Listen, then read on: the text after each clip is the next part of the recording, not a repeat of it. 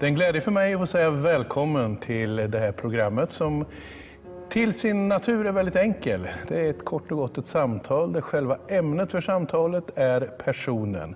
Du kommer att få med under en liten stund här med en personlig berättelse som i bästa fall, jag skulle vilja säga alltid, blir så att någon eller några känner att det här känner jag igen mig i. Det här är någonting som jag på något sätt är hjälpt utav. Den som står mitt emot mig nu, det är Jonas Päivärinta. Uttalar jag det rätt? Ja, helt okej alltså, för att vara svensk. För att vara svenska. Det klingar ju finskt. Har du finskt påbrå alltså? Ja, det stämmer. Jag är från en finsk familj. Jag är född i Sverige, men båda mina föräldrar är från Finland. Så ditt modersmål är finska? Exakt. Pratar fortfarande finska då? Ja, ganska så, eller flytande ska jag säga faktiskt. Det är det, men skulle jag åka till Finland skulle de höra att jag inte riktigt... Då låter du svensk? Exakt, precis. Lite gammaldags brukar man ju bli i språket om man inte lever med. Precis. Så är det. Ja. Jonas, väldigt bra att stå och samtala med dig så här, eller få tillfället, det är jag tacksam för. Det är en heder för mig att få säga, rota lite, det är fel. Men i alla fall, titta lite grann tillbaka. Ja. Ska vi börja? Du är född i Sverige, det hann du säga nu. Jajamensan. Med finskt påbrå. Exakt. Var finns ditt hem när du är alldeles ny i livet? Ja, jag föddes i Borås och uppväxt i Borås. Så att det är mina hemtrakter. Hur kom det sig att familjen hamnade i Borås då? Ja, det var för arbetets skull. Så mamma och pappa åkte ju till Sverige som arbetskraft då, så åkte hit för att skaffa sig arbete och då hamnade de i Borås då, helt enkelt. Och där växer du upp. Kände du dig som en invandrarkille eller? Nej, nej, det kan jag inte säga. Fast jag gick faktiskt för finsk klass, låg- och mellanstadiet. Jaha. Då satsade man mycket på just minoritetsspråken då. Och då hade vi en finsk klass som vi gick i. Men jag kände mig inte så faktiskt, utan jag var bland svenskar också. Hur såg din hemmiljö ut i övrigt då?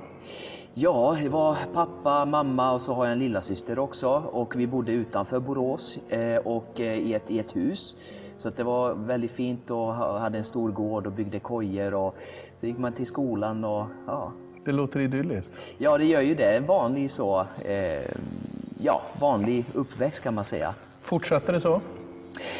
Ja, vad ska man säga? Ja, men vi åkte till Finland på somrarna och sen när jag kom upp till... jag blev kristen under högstadiet gjorde jag. Men under gymnasietiden då separerade mina föräldrar då. Och det skedde under tiden jag flyttade faktiskt till Uppsala för att plugga gymnasiet. Och då, det var det under den tiden, så att där hände något i mitt liv som... Fanns det en kristen miljö i ditt hem? Ja, men det kan man säga. Alltså, Gud fanns i bakgrunden. Vi var inte så där jätteduktiga på att besöka kyrkan, ska jag erkänna. Men jag hade barnens bibel och det läste vi ganska ofta. Så jag hade Gud med i bakgrunden väldigt ofta. Väldigt mycket så. Du säger du flyttade och sen skils dina föräldrar. Precis, exakt. Var det något som var jobbigt för dig personligen? Ja, det var en väldigt jobbig tid så där. Det var det, absolut. Och där fann jag ju också Guds omsorg och hans kärlek på ett helt annat sätt. Alltså, på vilket sätt var det jobbigt då? Ja, men det var, vad ska man säga, att... Ja, det var ju jobbigt att föräldrarna som varit ihop så länge liksom då inte kommer överens och ser det utvecklas till någonting väldigt jobbigt och dåligt sådär. Destruktivt? Ja, det kan man säga. Absolut att det var. Ja. Du hade en syrra, sa du? Ja, en lilla syster. Hur reagerar hon på samma sätt i det här? Jag tror faktiskt att, vi har inte pratat så jättemycket om det, men jag har en känsla av att hon tog det lite bättre än vad jag gjorde så. Men självklart var det jobbigt för henne också. Men... Skälet att jag frågar så här, det är ju att tyvärr är du ju en av massor utav barn eller ungdomar som går igenom det här. Precis. Morsan och farsan drar inte jämt längre eller hittar någon annan eller så. Exakt. Och så finns barnet där. Nu är du ju vuxen. Precis. Men om du skulle se tillbaka på det, om du skulle försöka beskriva vad var det som gjorde mest ont hos Jonas när det här händer? Ja, precis. Det var alla bråket mellan liksom, att man slets fram och tillbaka. Det var väl det som var kanske det jobbigaste. Slets mellan föräldrarna? Ja, precis. Exakt, ja.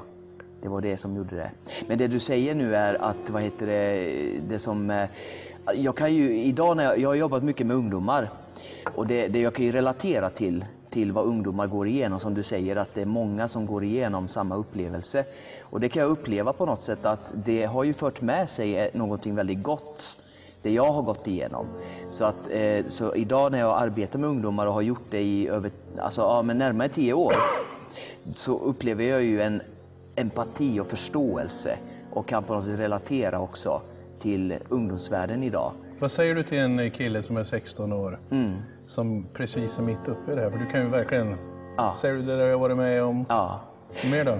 Precis, det jag försöker alltid fokusera på, det är ju just att det beror också på om det är någon som tror på Gud eller inte. Är det någon som tror på Gud kan jag vara mer frimodig med gudsrelationen. För det är det som bär igenom, upplever jag, genom svårigheterna under den här tiden jag gick igenom. Det var ju det. Jag hade väldigt goda bönegruppsledare också som hjälpte mig och stöttade mig. Så det var kristen gemenskap som på något vis räddade dig, eller? Ja, absolut var det. Absolut, det var det. Hur hade det slutat annars då? Fanns det så stunder där det liksom du kunde ana att... Inte under den, för jag kom till tro under högstadiet.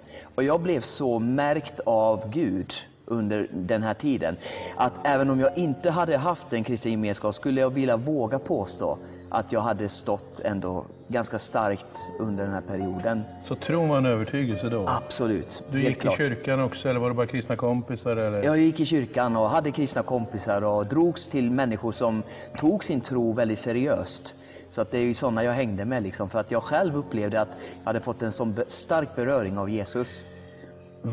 Din känsla, det här är ju en personlig berättelse. Ja. Var din känsla att du vart accepterad som den du var då? Ja, absolut. Eller hade du lite dåligt, inte samvete, men självkänsla, att du kom från ett sammanhang som var trasigt och så? Nej, jag har nog alltid, sen jag mötte Jesus, jag har varit en person, innerst inne är jag en introvert och det finns en osäkerhet och allt det där. Men jag mötte Jesus så förändrades det alltihopa. Det jag gör idag, det jag jobbar med idag, skulle aldrig ha kunnat göra utan hjälp av Gud. Så när jag kom in i det här och gick igenom det jag gick igenom, så fanns det en väldigt stark övertygelse redan då liksom. Så på något, det var inte själva krisen som ledde dig till en tro, utan den fanns och bar dig? Den fanns där redan, precis. Du säger introvert. Ja. Hur visade det sig det då? Jag älskar att vara själv. Det gör jag. Jag får mest styrka i att vara för mig själv då. Så att har jag haft en väldigt jobbig eller arbetsam vecka, då hur jag fyller på energi, det är inte genom att vara med människor, utan det är genom att jag är med mig själv eller med Herren liksom. Om jag skulle kalla det för datanörd, vad säger du då? Ja, men det kan man säga att jag är. eller jag håller på med grafisk design, så att datanörd är mer tekniskt, jag är mer grafisk. Men du är inte en sån som älskar spela och allt det här liksom hela... Men det gjorde jag. Det fick jag från barnsben. Alltså, från låg- och mellanstadiet så upptäckte jag dataspel och tv-spel. Älskade det. För du är ju den generationen som först växte upp med hela det här. Ja, precis. Jajamän. Och det fanns där. Och du spelar fortfarande? På semestern. Jag kan säga ärligt att jag var väldigt fast i spel. Det var jag. Nintendo 64 när det kom. James Bond, GoldenEye. Det var liksom Counter-Strike. Jag vet inte om du vet om det. Jo, det känner jag igen. Ja, precis. Ja, men man var väldigt fast. Och fortfarande idag kan jag tycka om att spela. Men det är inte... Är det Counter-Strike som gäller fortfarande? Eller? Ja, det är det faktiskt. Visst är det ett krigsspel? Det är ett krigsspel, ja. Så inte precis. Jag tänker fel. Ja, det är det kan man säga. Du är polis eller så kan du vara terrorist då. Så jag brukar oftast välja polissidan då. Så. Tillhörde det den här introverta delen? Att du på något vis kunde delta men ändå på distans? Var en i laget? Visst är det lag i Counter-Strike? Det är det, ja, precis. Du är en i laget men du är ensam i rummet? Just det. Ja, alltså jag har nog inte tänkt på det på det sättet, men det kan mycket väl stämma faktiskt. Det kan det göra. Kompisar och så då? Du hade kompisar i kyrkan i det sammanhanget? Precis. Hade du andra också? Eller var... Ja, alltså man måste nästan gå tillbaka till den tiden då jag gick årskurs 6. För då var jag fortfarande i en finsk klass. Och i den finska klassen så där hade jag hade inte blivit frälst då, eller mött Jesus den tiden. Då hade jag vänner då som de hade kanske som jag en tro i bakgrunden men inte aktivt så. Något hände mellan årskurs 6 och 7. Det var så att den här klassen slutade där och var tvungen att byta skola. Och det här var väldigt orolig tid för mig, för det kom ju på sommarlovet då, att det här samtalet att var ska vi nu börja skolan? För att nu är det här över. Och alla mina vänner skulle till en skola som hade en väldigt dålig rykte, ska jag säga.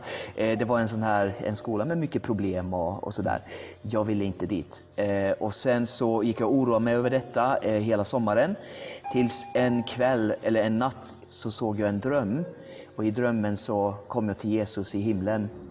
Han tar mig i drömmen då till en byggnad som visar sig vara en skola. Jag ser en klocka, jag ser bänkar. Alltså jag har det så färskt i minnet så att då vet jag att det är från Gud. Han tar mig till en skola och så vaknar jag där. Mamma kommer in när vi äter frukost med lokala tidningen då, Borås Tidning, och frågar mig och min syster, för hon hade sett en annons i tidningen. Hon frågar mig och min syster, skulle ni vilja börja på en kristen skola? Och just då kopplade jag inte det med drömmen, men det var ju självklart att Gud höll på att göra något nytt, leda oss in i ett sammanhang där han kunde introducera sig själv för oss. Så då gav vi det en chans, börja på en kristen skola, årskurs 7, 8 och 9.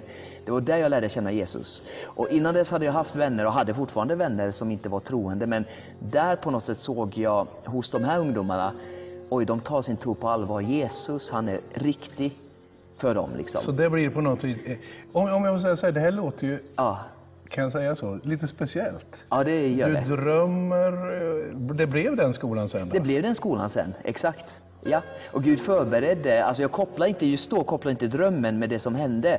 Men i efterhand fattar jag ju, för den här drömmen lämnar ju mig inte, den fanns kvar. Och när jag började på kristna skolan och faktiskt tog beslutet att men jag ville följa den här Jesus, för jag såg hos de här ungdomarna någonting som jag inte hade. Och det var det som attraherade mig. Och då tog jag beslutet, jag vill också ge mitt liv till Jesus, till den här guden som de tror på.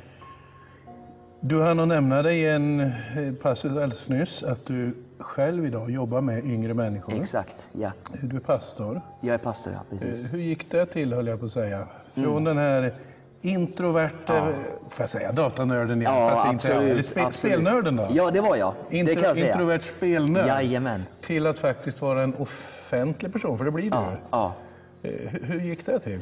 Det är bara genom den heliga ande, alltså genom Guds ande. Alltså, något hände ju när jag mötte Jesus. Alltså, jag kan inte förklara det, jag skulle inte vara där jag är idag utan det. Alltså, det här är ju något övernaturligt som har skett, som jag ser det som. Men rent praktiskt var det ju så, alltså vad som hände tidsmässigt var ju att efter högstadiet flyttade jag faktiskt till Uppsala. Gick gymnasiet här, så gick jag ett år på bibelskola. Jag var 4 år i Uppsala. Efter det så upplevde jag att jag ska tillbaka till Borås då. Och där så började min resa på något sätt. Det tog fart på ett annat sätt. För under den här perioden innan så hade jag bara fått lära känna Gud, vem Gud är. Nu så åkte jag till Borås och där öppnade sig olika möjligheter för mig att faktiskt då börja hjälpa till med olika saker i kyrkan. Vi startade bland annat då en evangelisationsprojekt, alltså börja nå ut med budskapet om Jesus i Borås, hjälpte till mycket i kyrkan och det gjorde jag innan dess också, men började smått liksom få predika och undervisa. Är detta i finsk kultur eller är det på svensk mark nu i kyrkan? Det var just den perioden i början var det både och. Sen öppnade sig en möjlighet för mig att arbeta med ungdomar i finska pingkyrkan. Och den tog jag, det upplevde jag var rätt. Och där började jag arbeta med ungdomar. När du möter, det finns ju någon slags identifikation. Precis som du gör i ett sånt här samtal så kan vi känna igen oss i varandra. Ja. Vad säger du, vad skulle du säga till den här killen som kanske har googlat sig in på ett sånt här program som vi just nu har? Ja, just det. Man ser, här är ju en spelnörd. Ja, till. precis. Alltså hur kommunicerar, vad säger du om din tro? För det här med drömmar och så är ju, det är ju helt relevant. Och så, men samtidigt så är det väl kanske det första man säger, hörru du, så här är det. Precis. Vad skulle du säga då till 16-åriga spelnörden? Ja, precis. Alltså grejen är, livet handlar om mer än bara spel. Alltså grejen är, det var en rolig grej att spela, men jag upplevde ju, och det var ju upplevelsen kom när jag fick träffa vänner, fick nya vänner som hade en tro på Jesus. Det var där, det fanns en attraktionskraft. Så vad jag vill säga är, det var där jag upptäckte att det finns mer i livet än det här som jag höll på med. Liksom. Det var det som attraherade mig. Så vad jag vill säga till en sån ungdom är ju det att det finns mer i livet. Alltså, det finns en tomhet på insidan av människan som varje människa har, som vi försöker fylla det med olika saker. För mig var det ett tv-spel. Tills jag upptäckte att oj, det var inte det som jag letade efter. Det var Gud jag letade efter. De som fanns med dig under den här perioden, föräldrar, syster, allt det här. Hur har de reagerat på att du tog ett sånt här drastiskt grej? De måste ju ha sett, oj, här händer det något. Ja, här förändras Jonas. Ja, de var väldigt glada. Min syster hon blev ju frälst och kristen under samma period också då. För vi började båda samtidigt på den skolan. Föräldrarna alla var glada över detta. Jag blev ju lillpastorn direkt faktiskt. För jag blev så förälskad i Jesus. Alltså det var en sån upplevelse. Jag började ju läsa Bibeln med helt nya ögon bara. För jag hade läst Bibeln innan, inte förstått det. Men nu när jag fick ett möte med Jesus på riktigt, alltså han flyttade insidan av mig när jag bad honom att göra det. Då hände någonting. Alltså jag blev ju kallad för lillpastor redan då, alltså, när jag gick högstadiet. Hur tänkte du då när du får ett sånt öknamn, smeknamn, jag vet inte vad man ska säga. Ja, precis. Var det elakt eller var det snällt? Det var snällt. Jag tog det som en komplimang för att det var det här jag ville. Jag ville vara med Jesus. Jag ville att andra skulle få veta om Jesus. Fanns det någonting i det här? Ibland kan man ju då hur gammal var du, sa du? 12? Ja, det var högstadiet. Alltså vad är man? 13, 14 eller något sånt där? Då fanns det någonting i kristet språk som är profetiskt i det? Att man börjar kalla dig någonting. Fanns det något identitetsmässigt i det där eller? Det fanns det, för jag fick ganska tidigt väldigt fina förebilder också. Alltså det här är ju min story, så är det inte för alla. Men den perioden jag blev kristen upplevde jag på momangen. Det här är vad jag ska ge mitt liv till. Jag upplevde det. Jag hade ju drömt om att få bli polis. Jag drömde i och med att jag höll på att spela sådana spel också. Så det fanns i mig att det här ville jag hålla på med. Jag vill bli liksom en detektiv, polis, något sånt där.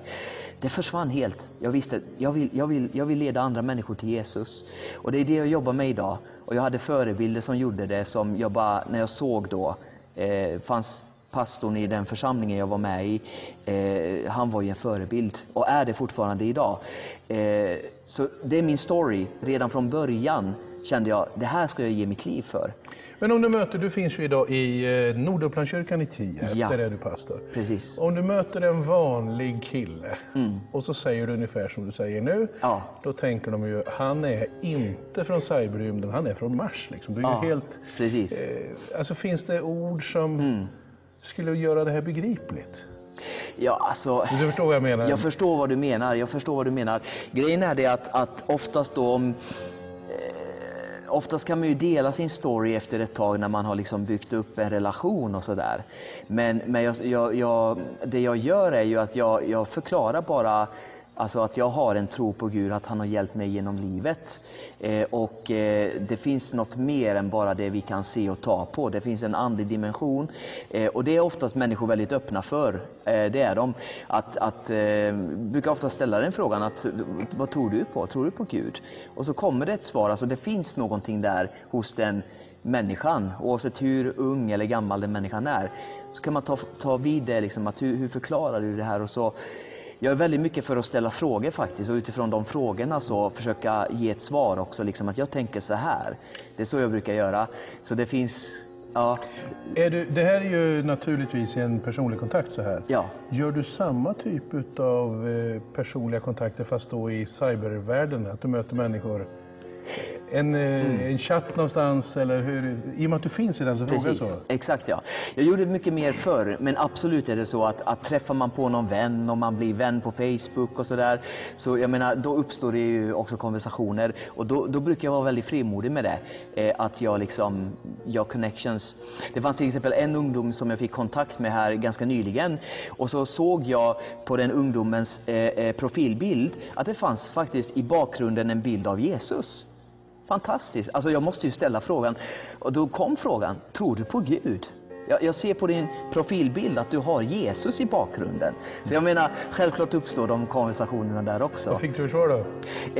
Ja, just vid det tillfället så var faktiskt svaret att jag hade det innan, inte längre, och så fortgick då. Och så blir det ett snack om det? Det blir ett snack om Vad säger det. du till en som säger så då? Jag hade det innan. Jag var brinnande eller jag var, det precis. var naturligt. Och så, för det är ju tyvärr då, får jag säga.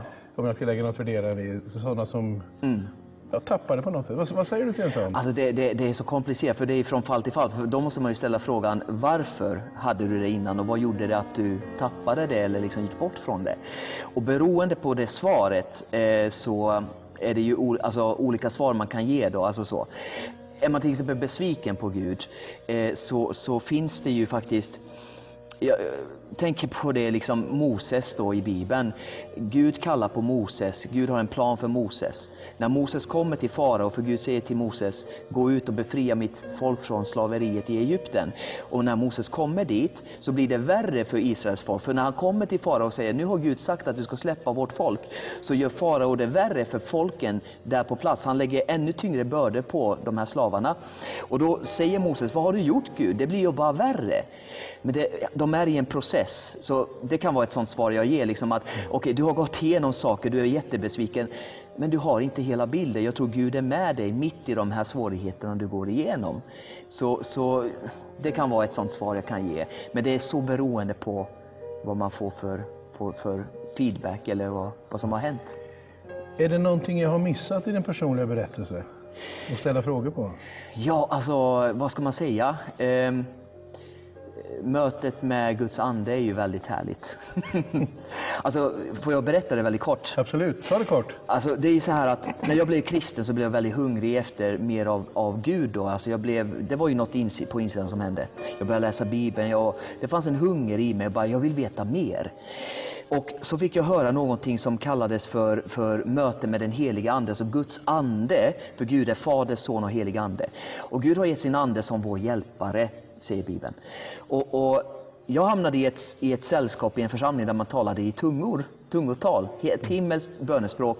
Och jag hörde ungdomarna, 13-14-åringar, tala i tungor. Jag blev attraherad av det. Så varje morgon, för jag började på kristna skolan då, så visste jag att det fanns en ungdom där, en tjej då, som talade i detta med tungotal, alltså talade i tungor. Så varje morgon släppte mamma av oss en halvtimme före skolan.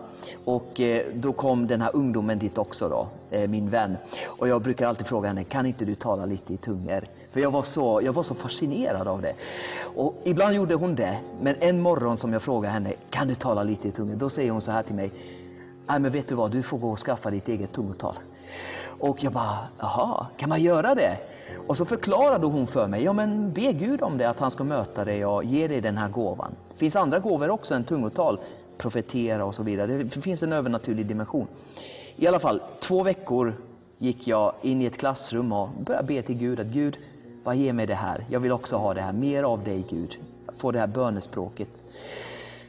Och vad som hände var att min första gudstjänst i den församlingen som jag sen blev medlem i och döptes i, så predikar pastorn och det hände saker på det mötet som jag inte kunde förklara, men jag kände att här finns det något som är underbart som jag vill ha. Folk blev berörda av Gud, alltså. Vissa uttryckte det genom gråt, andra blev bara satt stilla, det hände olika saker. Jag ville fram när de bad folk att du som vill ha förbön, kom fram. Jag vågade inte gå fram, för det var mitt första möte. När den här pastorn som hade predikat hade bett för sista människan, så tänkte jag så här, jag kommer nästa vecka, så vågar jag gå fram och be om förbön sådär. Men då tittar pastorn på mig och han ser mig, för jag sitter lite i skymundan och det var mycket folk där. Han pekar på mig och säger, kom fram hit du.